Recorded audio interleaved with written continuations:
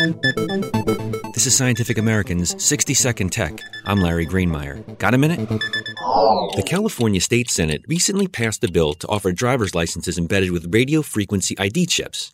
It would have made California the first state bordering Mexico to offer so-called enhanced driver's licenses, EDLs. But the state's Assembly Appropriations Committee shelved those plans. EDLs let you rapidly re-enter the U.S. at a land border without needing a passport. They're already available in Michigan, New York, Vermont, and Washington. The California committee ostensibly put its EDL plan on ice because they didn't want to pay a few $1 million a year for it.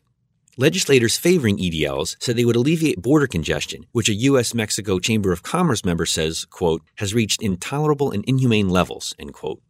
Opponents objected to giving the government yet another way to track our movements.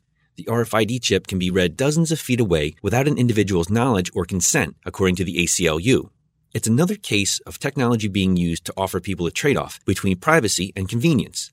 One thing California's EDL plan had going for it, at least it would have been voluntary. Thanks for the minute. For Scientific American's 60-Second Tech, I'm Larry Greenemeier.